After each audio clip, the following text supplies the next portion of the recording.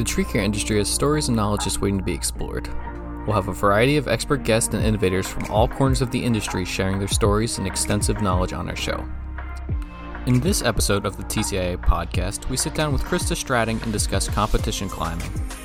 I'm Joe Riley, and today I'm joined by Amy Tatro. How are you? And Krista Stratting. Hi. Krista has been a climbing arborist for 11 years. She doubles as part arborist for the city of Mississauga in Ontario, Canada, and part tree climbing instructor for arboriculture apprenticeship and urban forestry students. Krista currently holds the North American Women's Champion title in tree climbing, winning 8 times in Ontario and 3 times in North America. This is part 2 of a 2-part episode. In this episode, we will be learning about some of the events that Krista has been able to participate in thanks to her status as a competition climber.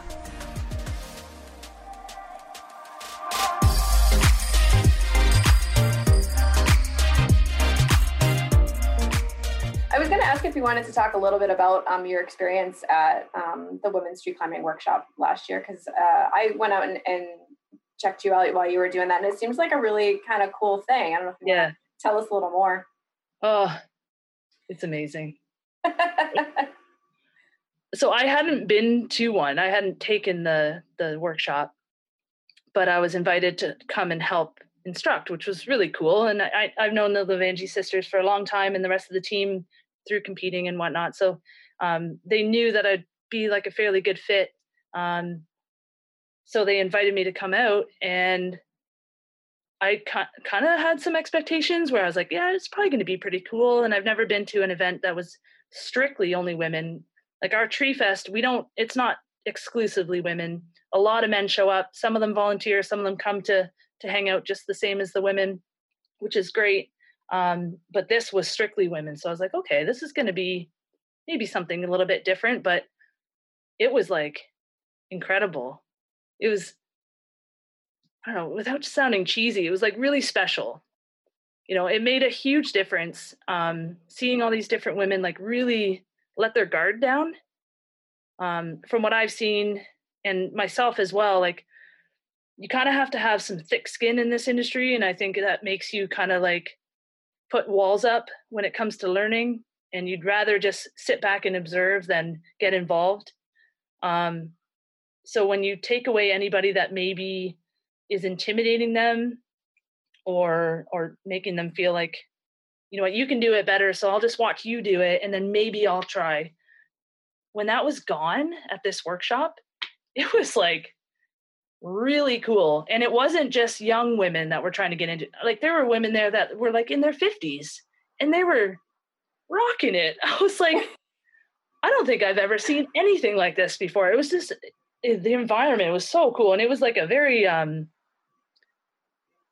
kind of emotional environment as well. Like there was a lot of learning going on, but there was a lot of like, barriers being broken, whether it was like physical or emotional or mental.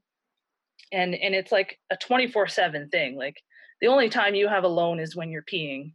And that is the truth, you know, because you're climbing and then you're having all your meals together and then you're staying in the same like buildings together. So there's always all these moments where if you're not climbing, people are asking you questions or showing you things, or I'm asking them questions, or it's exhausting for sure, but it's super rewarding and it's amazing. And it's like the only place you'll ever get that. So I know like there's a lot of women in our chapter that have been pushing for our Tree Fest to be exclusively women, and we don't want that. So we've just kind of plain out said, sorry, if you're looking for that, go to the Women's Tree Climbing Workshop. Unfortunately, it's not like Tree Fest where it's free. You do have to pay, but it's worth every single penny. So I've been really trying to steer some of our women in our chapter to go that direction. And then hopefully maybe we could host one in our chapter would be amazing, because we definitely have the women. So, but yeah, it's been so great. I can't wait for the next one. That's awesome. Yeah. I only was there for a brief period during the day just to kind of come and see what you guys were doing. And I think you really hit the nail on the head in that that workshop. And I think a lot of the sort of smaller grassroots movements that are happening, you know, around the nation when it comes to women, are just what you said, is that it's creating that environment of a community. and like being able to see yourself in what other people are doing, and just creating that sense of empowerment. I'm not a climber. Like I am not out in the field or anything like that. And I walked away from that being like, I'm signing up for this next year, like immediately, and put it on my calendar because I really want to go and I want to learn the skills that are associated with that, not just technically, but everything else that goes along with that. Mm-hmm. And that one word that you just said, empowerment, that is so strong, because you can't really teach somebody how to be like an efficient climber in 3 days or even 3 months, like my course that I teach. It's like you just have to teach kind of the fundamentals and then they build on it at work, right?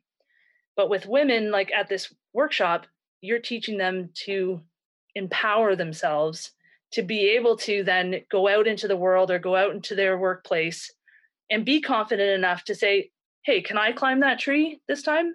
Or, you know what, let me set my own line. You always set my line for me. I'm going to do it, and have that like courage to do it, and the confidence in themselves that they can do all those things is like, that's the best thing that you can teach somebody, because I'm not going to be able to teach someone to go fast. Like they have to do that on their own.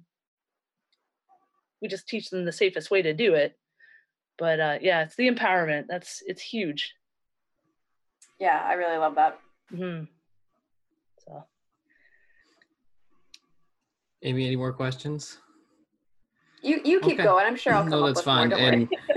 And I guess going along with what you guys were just talking about, but workforce development is huge in our industry, and trying to get more women to join the industry has been huge.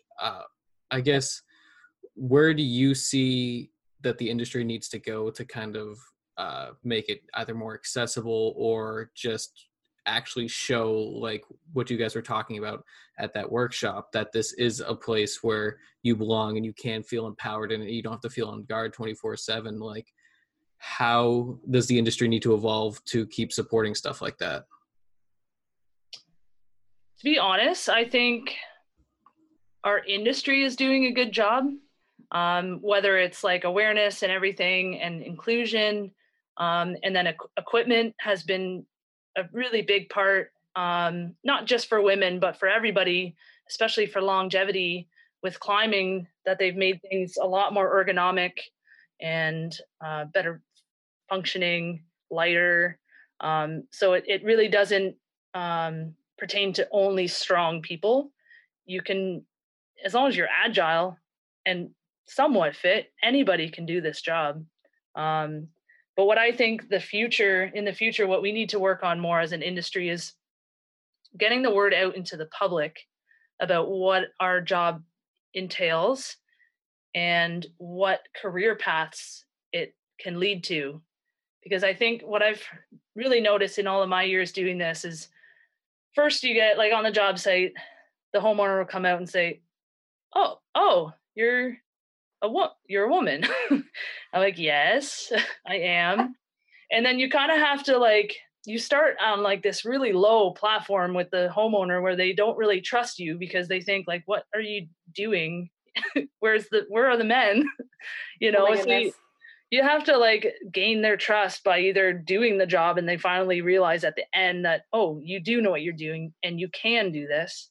So I'd really like to see us be able to get out into the world a little bit more, into the public, to explain what it is that we do, what we offer, and who does it. Because I think as an industry we're hitting it on the head quite a lot and quite a bit, and it's very out there and groups and stuff. And then watching the competitions has been a huge thing.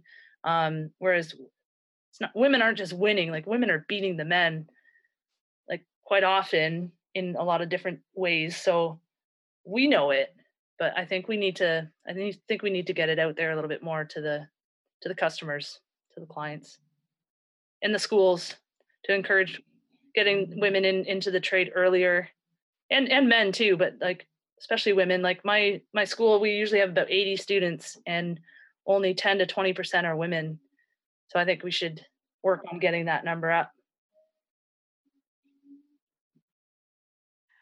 Jumping back, because I know, because you have so many like cool experiences and stories, I'm sure, what are some of your favorite moments or memories or places you've been like throughout the years while you've been competing? Well, some of my favorite experiences with competing is the traveling, for sure. I've been to some really cool places that I probably never would have gone to if these competitions hadn't taken me there. Like I went to Australia in 2011. That was really cool. Had a lot of fun climbing eucalyptus trees full of bats. Oh my God. Yeah, fruit bats. We couldn't even use the air horns to like indicate that we were going on an event. You know, the work climb, you blow an air horn and then that signifies to the judges that you're going. They start their timers. We weren't allowed to use those because they would disturb the fruit bats. No way. Which they call, by the way, they call flying foxes because they're friggin' huge. They are. They're like a flying fox. They're like a cat size. Yeah, they're really cool. But we had to use a whole new element to the competition. I know. We had to adapt to wildlife. And we couldn't climb the trees that had them in it. We could climb them like near them, but like, yeah, we couldn't use the air horns. Wow. All right. Different. Just a little bit. Just an Australian thing. So that was cool. But then the next year we competed in Portland, Oregon. That was cool. That actually was better than Australia, which is weird. Like everybody would think that was like the mecca, you know, of climbing comps, that you made it to Australia. Like that's so sweet. But Portland was amazing. Like the trees were beautiful. The whole surrounding there was beautiful. The town was beautiful. But Brian French from Ascending the Giants, I'm sure you've heard of him, and a lot of people have. Well, his wife, Rachel, she's like, oh, the competition is coming here this year. There's like 20 to 25 women competing. I want to do something with the women. So she lined up this whole women's climb after the tree climbing competition to go ascend the Giants, where Brian had set up all these trees that they had done like a bunch of climbs and studies on, I guess. And so we rounded up all these women and went climbing out or hiking out into this like untouched old growth forest. And there we go. There was like throw lines already in the tree. We just had to pull all this rope up and we had a big climb. There was like 5 giant Douglas firs. And I was climbing with women from all over the world in this tiny little grove of gigantic trees. It was amazing. It was incredible. And then we slept in them overnight. No way. Yeah. And then went home the next day. It was incredible, and it's an experience I'll never forget. I have videos of it. I have videos of this one tree that I climbed. I thought it would be really cool because it was kind of windy and this tree was like swaying like crazy. I'm like, I'll take the swaying one. It'll be fun. Well, it wasn't. Needless to say. And my friend Wenda Lee was in the tree adjacent to me, and her tree was taller. And she's filming me in this tree, and it was like mine was swaying like 10 feet either way. Oh my God. It didn't seem like that from the ground. And I was like, get me out of this tree, it's freaking me out. But there was only one line to get up and to get down. So one girl was already going down, and then another girl was going to be coming up. So I'd have to wait for like an hour to be able to get out of this thing. So I'm like, okay, I'm going to take things into my own hand. I'm like, Wenda, throw me your tail of your rope. So she threw me her tail. I tied my rope on, and we tied like a double system, and I traversed like 200 feet up in the air and got the heck out of that tree. And yeah, she's got it all on video. So cool. My God. And then we told Rachel French when we got down, we're like, so this is what happened. This tree sucks. Don't climb it. I traversed over, and she's like, you traversed at 200 feet? I was like, yeah, it wasn't a big deal. Like I just like used my tail, blah, blah. And she's like, can we do that? Can you show me? And I was like, yeah, if you want to. So the next morning when it wasn't as windy, we did it, and I showed her and taught her how to traverse. And there she was traversing 200 feet in the air for the first time ever. Oh my God. Cool. It was really, really cool. Badass. Yeah, I know. It was what awesome. A cool experience. Big time. And that was only my 3rd Worlds. So I was still kind of new, still kind of like getting used to climbing and knowing that there's other like kick-ass women climbing too. And then all of a sudden there's this event, and I'm like a part of it. And I was like, this is awesome. It's just like, you just get like more and more addicted to it, you know? Mm-hmm. Yeah. That was a great experience. Yeah. That's just one. There's like a trillion. You must have so many. Yeah. Yeah. Well, like working with Husqvarna now, like with the H team and everything, last year going to Italy to help them develop this battery powered saw that's out now, the T540i. And they were like, okay, so you guys, we're just going to go up into the Alps and we've like marked the trees that we want removed. So if you want to like fell them or if you want to like climb them and like blow out the tops, like that would be really cool. And just tell us what you like and don't like about these saws. And then we'll change it because there's only 7 of them built at that point as prototypes. And I'm like, is this real? Like, you want me to do this? Like, sure. So we drove up into the Alps. Go up into the Alps and like do whatever you want with this like product that's not even public yet. It was amazing. I was like, someone pinch me. Is this happening? I'm like, and you're like paying me to do this? Is like, I should be paying you. Like, this is an experience of a lifetime. I blew out the top of this spruce tree and it like busted open like a huge view of the valley that we were like above. Man. And I was like, this is gorgeous. And this saw is awesome. It was so cool. And that was like not a competition, right? Because most of my traveling has been competition based. So it's like nerves and this and that and gear and everything. But this was like, oh, you want me to come up to Italy and do my job? Sure. It was really cool. It was a really, really neat experience. That's amazing. Good. I just got one last thing, and it's only like slightly related, but are there any climbers who are afraid of heights?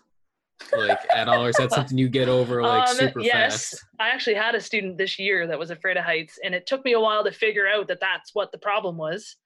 Because I just kind of assumed that everybody knew that if you wanted to be an arborist, it's like I would never be a miner because I'm claustrophobic. Why would I want to work in a cave if I'm scared of tight spaces? But some people still get into it, not really realizing that. And it took quite a bit of coaching, and it was a lot of like understanding trees and how they react and what is safe to tie into and not safe, and then trusting their gear and their equipment and what they're all rated for. Once you get those two kind of lined up, then it's just repetition and exposure, and climbing trees with other people so you don't feel so alone. For us at school, it's kind of hard because it's in the winter, so there's no foliage on the trees, so you feel even that much more exposed, and you can see the ground all the time. So I try to encourage them. I'm like, you know what, come summertime, this is going to feel totally different. You're not going to see the ground as much, and there's going to be this like false sense of height here because you're just going to be focusing on what you're doing, not on where you are. But yeah, I don't know. I wouldn't say that like you can't do this if you're afraid of heights, but it would be a lot harder. But that's the thing. Joe, are you afraid of heights? No. I'm afraid of falling. Okay. I don't mind going up. It's the going down part that always bothers me. Okay.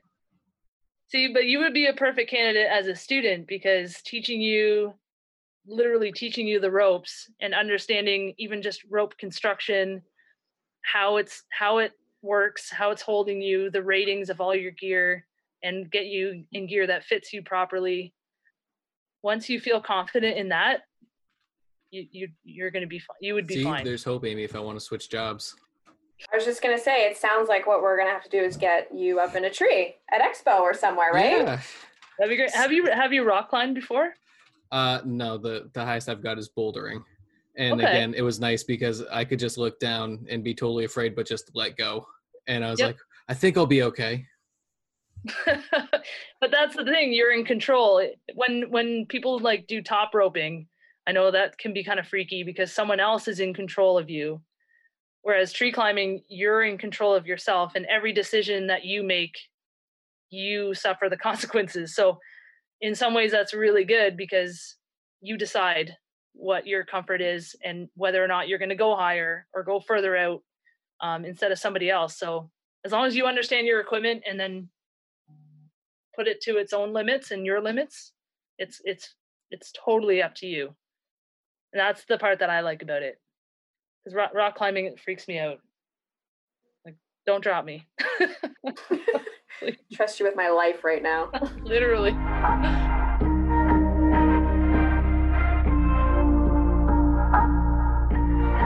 Join us next time as we sit down with Craig Bachman, where we will be discussing the importance of doing a proper gear inspection and what it means for you and your crew. To listen to more episodes or to learn more about what we're doing, visit us at podcast.tcia.org.